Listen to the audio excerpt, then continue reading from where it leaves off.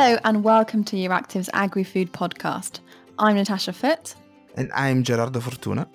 And here's your weekly update on all things agriculture and food in the EU from Euractiv's Agri-Food news team. So our first podcast of 2021. Yeah, our first podcast. So we are back, definitely back.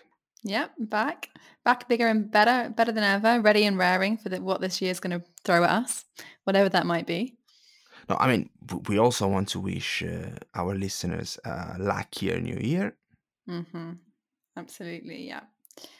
And we made it through 2020, and already 2021 is shaping up to be a pretty interesting year, even though we're only 2 weeks in. Feels longer, no? Indeed. That's why we want to kick off this new year podcast, talking a bit more about what to expect from 2021 when it comes to the EU agri-food policy, For instance, I start, and my guess is that we're gonna have a reform of the common agricultural policy. Ooh. Signed, sealed, delivered, yeah. I put it out there, yeah. Easy and simple. So why I'm telling this? Last week we published this exclusive interview with the Portuguese Agriculture Minister, Maria do Céu Antunes, and she will chair the Agrifish Council until the end of June. So she said that in the next 6 months, the Portuguese presidency will be committed to the conclusion of the CAP negotiations that were started by the German presidency. So we're talking about the EU's farming subsidies program here. As you probably know, we are at the last stage of the legislative process, the so-called trilogue phase, where the two co-legislators, so the European Parliament and the European Council, they are basically negotiating in order to agree on a common text of the final pieces of legislation that made up the whole CAP, the whole Common Agricultural Policy. So Portuguese aim at reaching an agreement with the Parliament by April. Is it feasible? Let's say it is ambitious. Talks are going on really slowly. The pending issue is basically the green architecture of the Common Agricultural Policy. So once settled this aspect, it'll probably be downhill. On Monday, there was an update made by the Parliament negotiators at the European Parliament's Agriculture Committee. And the negotiator basically say that positions on this eco scheme, so basically the eco schemes are the core aspect of the architecture. The positions are very far apart. You can also check out on our website the interview that we had with one of the Parliament's negotiator, the French socialist Éric Andrieu, who was advocating for this concept of rebuilding food sovereignty in the context of of course, the CAP reform. He's, by the way, the Parliament rapporteur on a very important portion of the farming subsidies program, which is the Common Organization of Agricultural Markets, which basically rule the production and trading of agricultural products in the European Union, including, for instance, food of both animal and plant origin. So if negotiators will not manage to strike a deal under the Portuguese presidency, the other presidency of 2021, the Slovenian one, will have the last word. We know how this kind of negotiation can last for a long time, but they can't last for ages. So also considering that the current transitional period for CAP will last until the end of 2022, and the member states are supposed to file their national strategic plans already this year. So I think it's highly likely that 2020 will be the year for a final deal. The actual final CAP down now. The actual final count, yeah. We can bring back that hashtag as well. And we will. When it happens. It's pretty exciting. It's a problem. I'm sure. And of course, the other something that I think we might hear a little bit more about is, of course, Brexit, this recurring issue. What is this Brexit thing you're talking about? I've never heard of it either. Shall I explain? No, kidding. Well, so we obviously over Christmas I had a last minute, really 11th hour agreement between the UK and the EU, which provisionally entered into force on the 1st of January this year. And this was really a massive achievement for the two negotiating teams. There was in the run up a lot of concern from the agri-food sector around this no deal possibility. And all the major agri-food stakeholders on both sides of the channel were saying about how disastrous this would be. So it's no doubt a significant improvement on the no deal Brexit that threatened in the weeks leading up to the deal. So the deal, it is a little bit rough and ready. It's early days. It's actually only provisional for the moment, but it provides this kind of foundation to develop a longer term relationship between the two parties. And in many ways, it ticks a lot of boxes. I think for both negotiating sides, that their kind of red lines weren't crossed. It fulfills a lot of the issues closest to their hearts. But there have been a number of teething problems, shall we say, and it remains to be seen kind of how temporary these are. And there's also a number of issues that remain to be kind of hashed out. So yeah, like I said, even though we struck this deal, kind of like the first battle is won, but the war's not over. There's still plenty of disruption, and that ranges from issues of confiscating animal products. We had all kinds of reports of people losing their sandwiches and everything else. And obviously, personally, I'm very sad about my loss of ability to bring cheddar over in enormous quantity. Yeah, that's anyway. the main issue of the entire Brexit. Honestly, we need to sort that out because I'm not sure what I'm going to do. But anyway. It's funny because actually we're talking about food products, no? Even this, you mentioned the sandwich scandal, but I mean, with this harsh reaction from the Dutch officer, and again, it was about food, no? So of course, Brexit, it's also other stuff, but maybe the most visible aspects are food related. No, there's also this, the seafood issue at the exporters of seafood products that have this issue, due to the lengthy new bureaucratic requirements to export their product. We're talking about perishable food. Definitely. No, I saw on our website this wire on Scottish fishermen that want to dump all this seafood in front of the parliament, so as a way to protest. Yeah. I mean, it's funny you say that. I mean, food is obviously kind of the most it's an issue that touches everyone kind of personally, and I think you feel it very strongly when there's an issue with food, and definitely it's central to many of the Brexit kind of issues that are still there to be negotiated and to be dealt with. And also more serious, well, it's all quite serious, but pretty cheddar is serious. Cheddar is cheddar is definitely, I think cheddar is very serious, but even more serious than cheddar, and now it's serious. Today there were reports that there were supermarket shelves that were empty in Northern Ireland. And basically the Northern Ireland agricultural minister was worrying that there was really a looming crisis here, and even the UK Prime Minister Boris Johnson even said that he would be willing to break the deal to sort out a solution in Northern Ireland. And we're only 2 weeks into the year, so that throws up all kinds of other issues.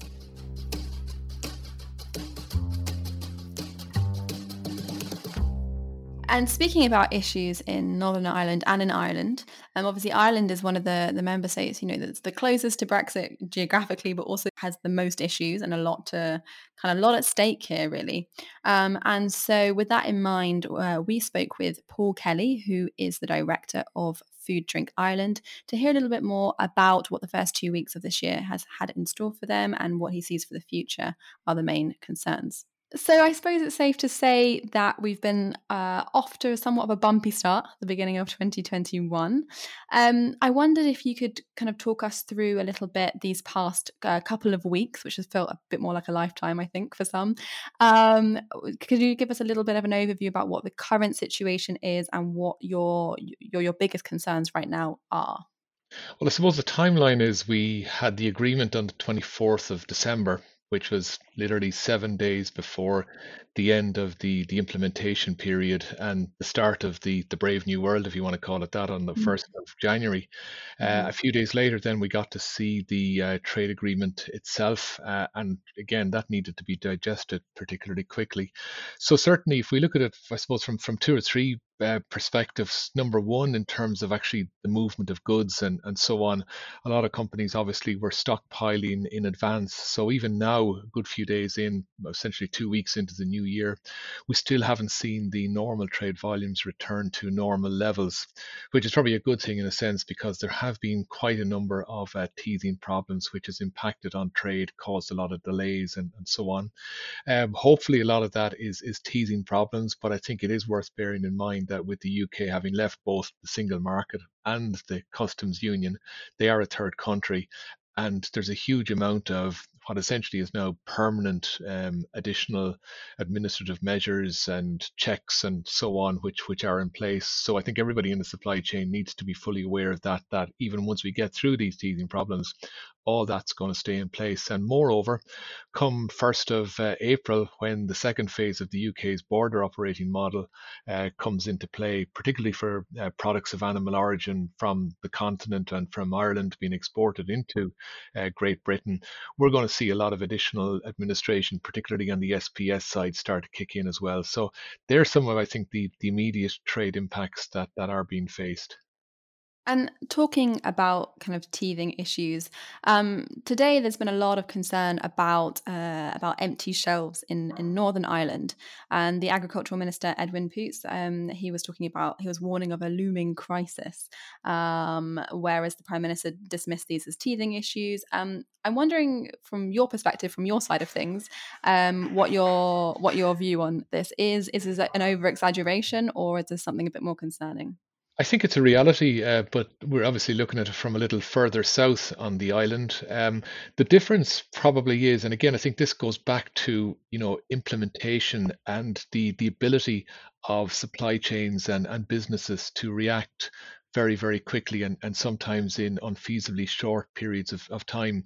So I know there between the UK and the EU, there are a number of easements, temporary easements, which are in place for the first number of months. But nevertheless, for all the teething problems that we have, say, for example, from for product traveling from GB to Ireland, and certainly there are delays and teething problems.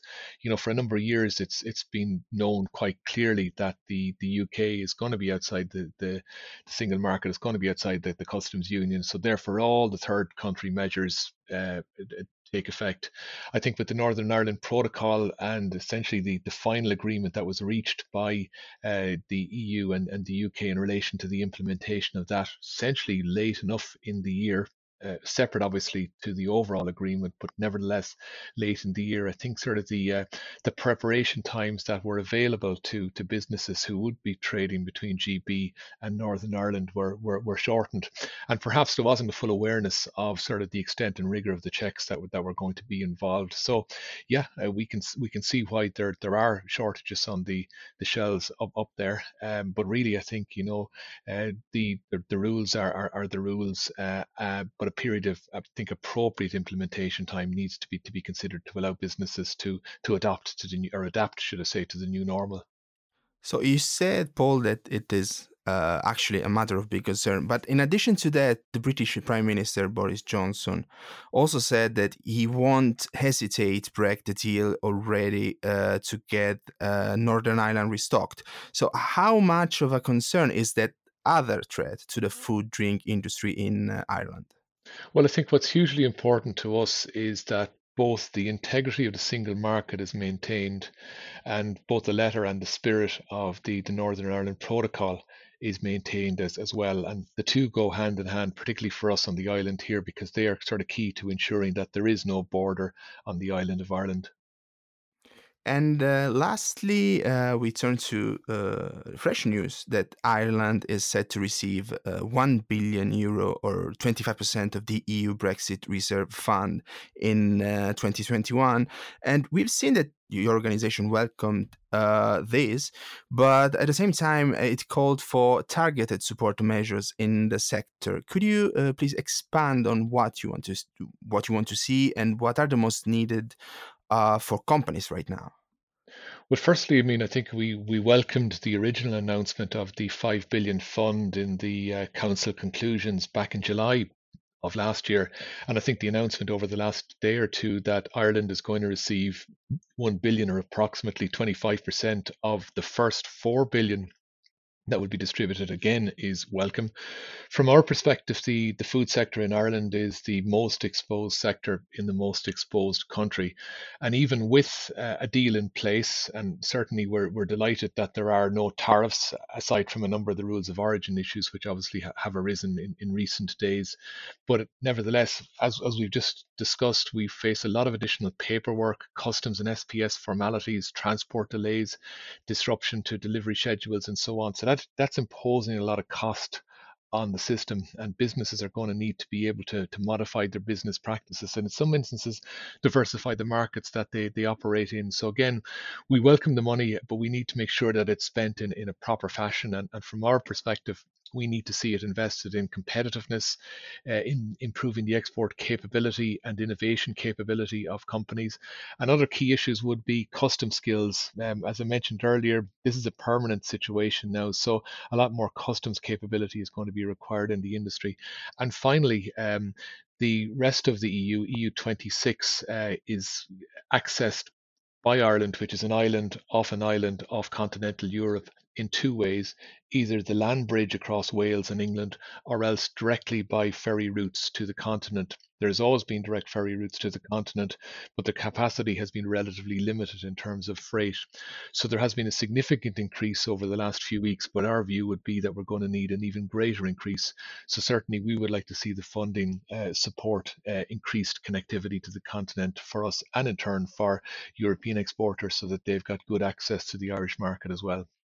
So yeah, I think a bumpy start is the the way to put things.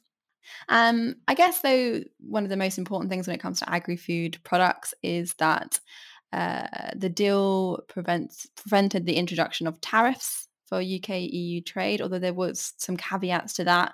Some issues that we've already run against to do with rules of origin. So to qualify for having zero tariffs, products you have to be able to prove where they come from, that they come from a country that qualifies for that. And there's been all kinds of issues from UK distribution centres that were importing products from the EU and then sorting it out and then re-exporting it back to the EU. And these are issues that still need to be worked out. And of course, even if trade is in principle free of tariffs, it does come with additional costs, custom procedures, paperwork. So it's costly in other ways, shall we say. And then there are a number of issues that we're going to have to deal with. They're going to come up this year, and we're going to be dealing with them throughout this year. So in the Agri Committee meeting that was this week that focused on the issue of Brexit, they raised a few interesting points. There were a lot of questions, for example, surrounding GI, so geographical indications, because the UK did not agree to the protection of geographical indications the EU could register in the future. So a lot of questions about what the arrangements will be there and how that will work. And going forward, there's some obvious trouble on the horizon to do with compliance and level playing fields. So one of their first Brexit moves was to launch a consultation on gene editing, which is a pretty telling move. It shows their kind of priorities for the agri-food sector, and they gave a lot of indications that they were looking to open up England and then potentially in the future the UK to gene editing and new plant breeding techniques. And of course, that introduces some problems for trade with the EU. And similarly, the UK also moved to allow some neonicotinoid pesticides, these controversial pesticides that are linked to bee decline, and they're banned in the EU. But this week, the UK move to at least temporarily allow them. And so there's a lot of questions around kind of cooperation on phytosanitary measures and how we can trade when we don't have the same level playing field. And lastly, another issue that was raised in the Agri Committee meeting was the issue of who gets to settle disputes, what action can be taken, if the other side isn't complying. And it's already, it's pretty interesting already 2 weeks down the line, as we spoke about earlier with Northern Ireland. This is potentially already becoming an issue. So maybe we'll get an answer to that question sooner than we think. And in terms of looking ahead, what's next for the Brexit deal? So it has been adopted by the UK Parliament, but it's yet to be approved by the European Parliament, and also needs unanimous approval in the EU Council. So both of these steps are expected to happen by the end of February, although obviously this, could move depending on what's going on. But we can expect that to come up soon in the coming months. Yeah, we hope soon.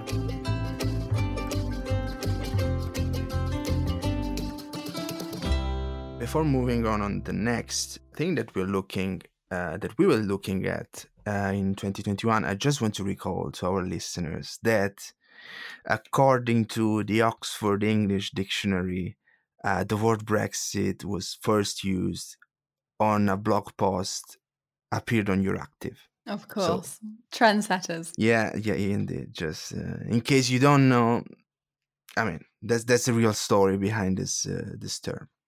That's quite a claim to fame, actually. Yeah, it's impressive. No, indeed. I mean, it's one of the first things that I say to. When I introduce myself, I work at Euractiv. Yeah, you know that we call. Not joking. He's not joking. Other things on our radar, and actually on the radar of lawmakers, stakeholders, and who's working in the EU bubble. So it was also announced for the fourth quarter of 2021, a quite important revision of the framework for geographical indications, which basically will involve all agricultural sectors, but the wines and spirit drinks are excluded because they will maintain their current specificities. So GIs are geographical indications are designed to protect the names of specific products in order to promote their unique characteristics linked to their geographical origin, as well as to the know-how, for instance, embedded in the region. So it is thanks to GIs that for instance, you can make champagne only if you use grapes grown in the homonymous French region. And the same thing with the meat produced in the hills around Parma can legitimately bear the name of prosciutto di Parma, just for making another example. So there's this Commission's new attempt to strengthen and modernize and also better enforce GIs for agri-food products, which is part of a broader intellectual property action plan, which is also supposed to support the EU's recovery and resilience after the pandemic. But in general, the revision of the GI policy is expected also to boost its potential to contribute to the EU's new food policy, the Farm to Fork strategy. So it's a measure, this reform included in the Green Deal action plan set by the Commission. And we're also going to have a look at the revision of two other EU broader policy areas that also have a great impact on agriculture, which are the state aid and trade policy. So for the state aid framework, the current rules will be applicable until the end of 2021. And there's an ongoing evaluation of the current rules that says that there is scope for procedural simplification. And at the same time, it also be important to this new framework will continue to be closely linked to the Common Agricultural Policy General Framework, because most of the state aid are allowed within this framework. So, for instance, during market crisis, we're talking about state aid coming from, again, governments that want to rescue certain sectors. It happens like 2 years ago with the Italian government made up this rescue plan for sheep milk producers. They were facing a crisis in price. of their products. And at the same time, for the trade policy, there's this revision of the general EU trade policy going on, and this revision will have to take into account the new commitment to sustainable food systems. For instance, the EU is expected to propose legislation this year to prevent the import of commodities linked to deforestation, commodities including agricultural commodities. And it is basically to avoid this phenomenon of exporting unsustainable practices abroad. And at the same time, as a way to avoid that farmers might be kind of disadvantaged by the new environmental ambition of the farm to fork strategy. And also there are a couple of other things coming up that are definitely worthy of a mention. And one of those is the European Commission is going to release a study on new genomic techniques. And so this study basically comes in light of the European Court of Justice's ruling on new genomic techniques or plant breeding techniques, that basically said that they should in principle fall under the GMO directive. And so this is going to take another look at this. And basically this is quite interesting as well. I mentioned earlier that the England and potentially opening up to the UK are starting their consultation on gene editing as well. So it will be interesting to see these kind of things going on in parallel and what happens and what are the conclusions of both. So the Commission study on this is expected around April. And then we also have the long-awaited organic action plan that is due to come up. So I'm not sure exactly, I don't have a timeline for when this is supposed to be. It's been postponed a number of times.